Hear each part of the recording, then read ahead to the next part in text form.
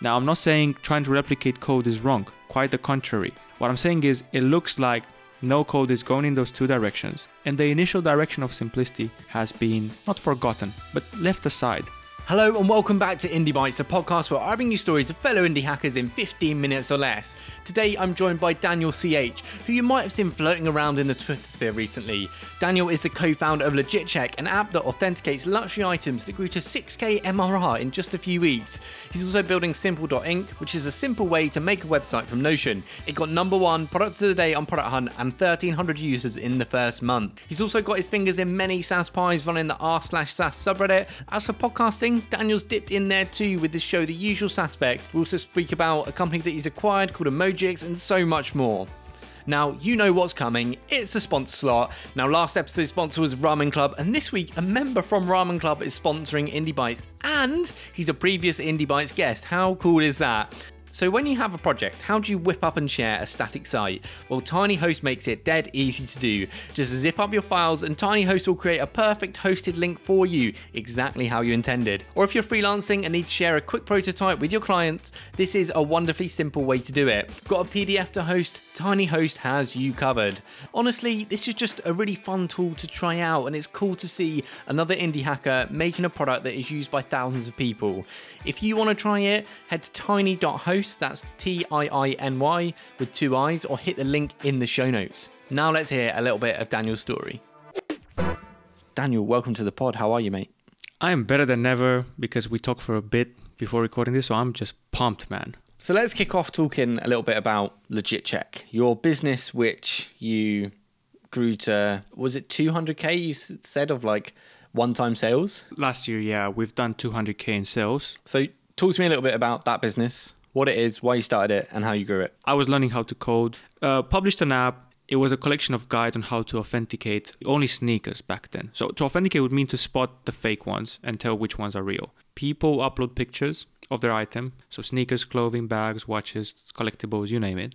And when they upload pictures, they also check out, they pay for a digital service, or they subscribe to our called LegitCheck Club, where we give them multiple more benefits and some tools. Those two things and our certificate, which is trusted by banks, by PayPal, by eBay, etc., etc., etc., etc. How did you get into this space? Were you a collector yourself of these luxury items, these shoes? And then how does your service tell the difference? Do you just look at the pictures and can you tell it yourself? Is it any software? How does it work? It is a manual service. There are competitors on the market claim they have this advanced AI, whatever. No, there's nothing like that. Either myself or our authenticators just have a look at your item and they know what to look out for. And the very valid question is, okay, but how do they look? And the answer is, we first publish the free guides, which are like articles, sometimes as much as 4,000 words of written content with pictures. This is the fake, this is the real, this is what you need to look out for.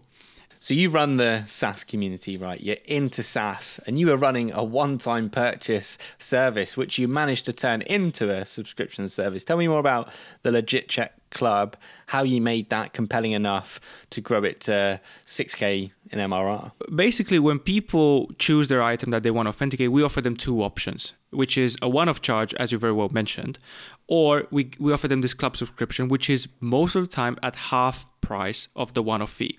And then we package it as one free authentication per month for that specific class of items. We give them a discount for any further authentication. We give them sometimes free certificates, and the certificates are the virtual documents. So this is the part of the software part, the virtual document that get your money back from PayPal, from eBay if you've been scammed. So Dan, you run the r/SaaS subreddit. I'm interested to know the story of how you ended up taking over that community, why you did it, and what you sort of do with it now. Taking over was super simple. I was active on the community, and one day I just messaged the moderators asking them if I can help, and they were like, "Do you know what? We've actually seen your name. We're very busy. We don't moderate it that much. You just have it, whatever."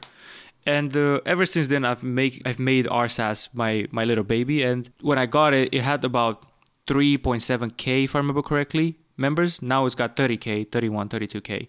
But the thing is, the place was barren. Nobody was taking care of it. What am I doing with it? I feel like I am putting my so-called chips on SaaS. I feel like SaaS is a fairer business model, a positive sum game. And I really want to stand behind this. You host some awesome SaaS founders on your AMAs. Can you think of some of the best, most interesting and open AMAs you've had on there, so people that listen to the pod can go and check out the subreddit and read some of these AMAs? First AMA that came to mind was Saba and Tim. They were super authentic. When they posted the confirmation picture, it was just them opening beers, and and you know them personally, but they just look like great dudes who just trying to help, and that's really who they are if you meet them in real life as well. And so that was a great AMA. They had loads of questions and they were very inviting, but they didn't do anything per se to make themselves look like that's just who they are. So that would be the first one that came to mind.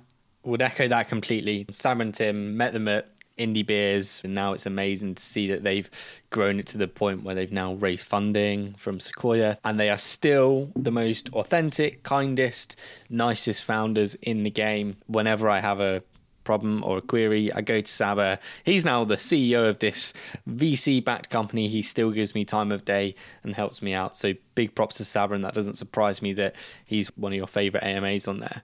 So you speak to founders on your AMAs, but you've also started speaking to them on your podcast.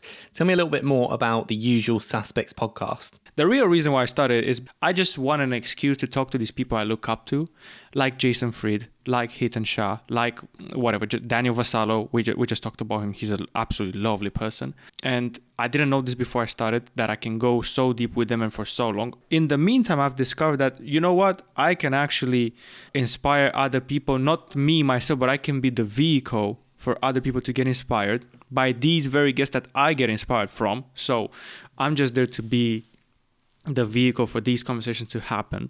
Dan, at the moment, you're spending a lot of your time on Simple.inc, which is your Notion web page builder. Now, I've been a fan of Notion web page builders, but I use something called Super, your competitor. There's some others that have come up. Do we really need another Notion builder? I think we do.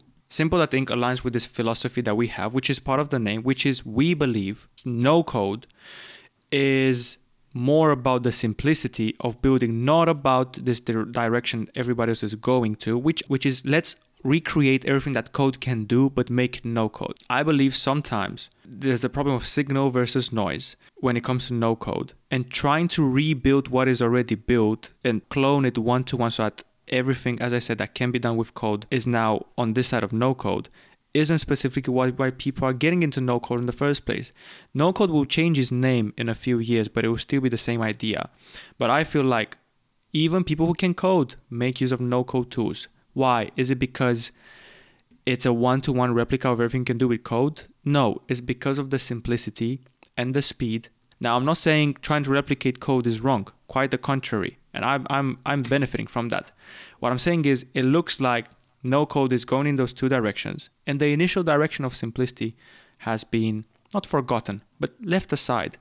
And I was looking at no code and I was thinking, that's absolutely fantastic. I've spent my time with Webflow, went through the learning curve. Bubble looks so powerful. What happens with the simplicity of no code? What's that all about? Where is that going? Because I don't want to take hours and hours to learn every single tool out there. What about no code and simplicity?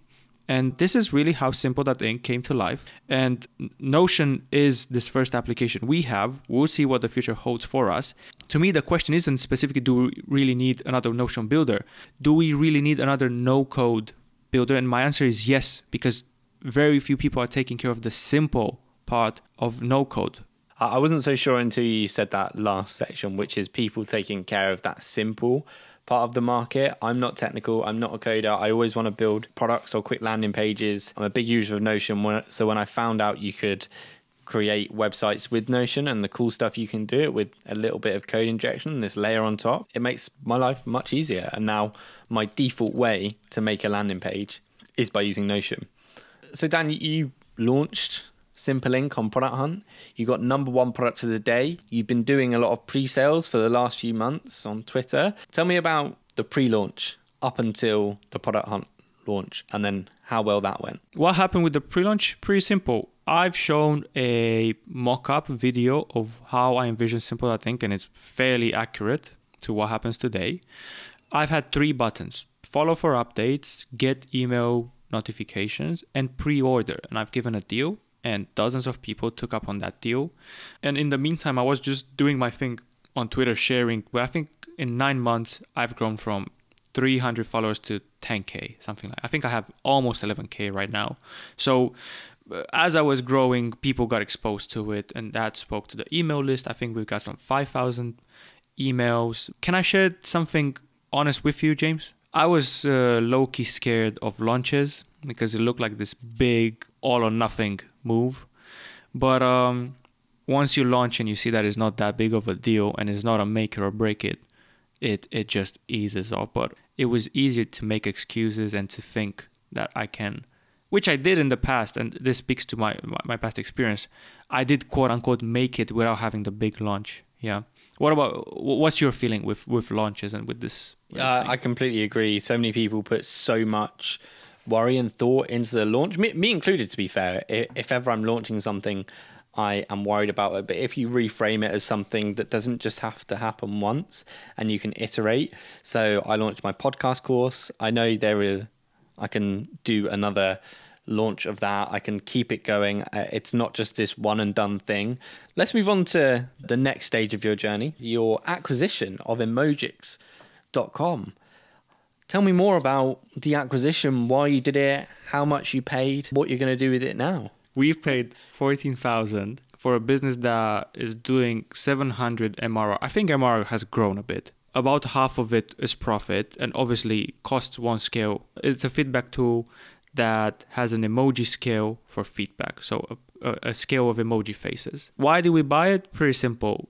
LegitCheck, which we've just talked about, has got high profit margins.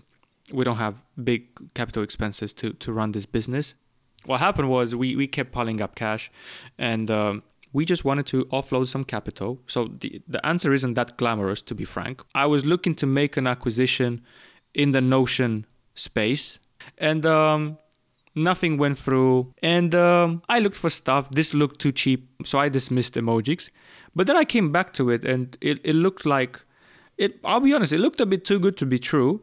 Are you happy with it? Now you've got the acquisition. Now it was a few months ago. You've settled into ownership of it. Would you recommend people do an acquisition if they want to get into business? Yeah, absolutely. If you want to get into business and you have some money saved, I feel like it's a shortcut. Yeah, sure, whatever. Maybe there are some bullshit reasons like you can't call yourself a founder, but who gives a crap about all that stuff, bro?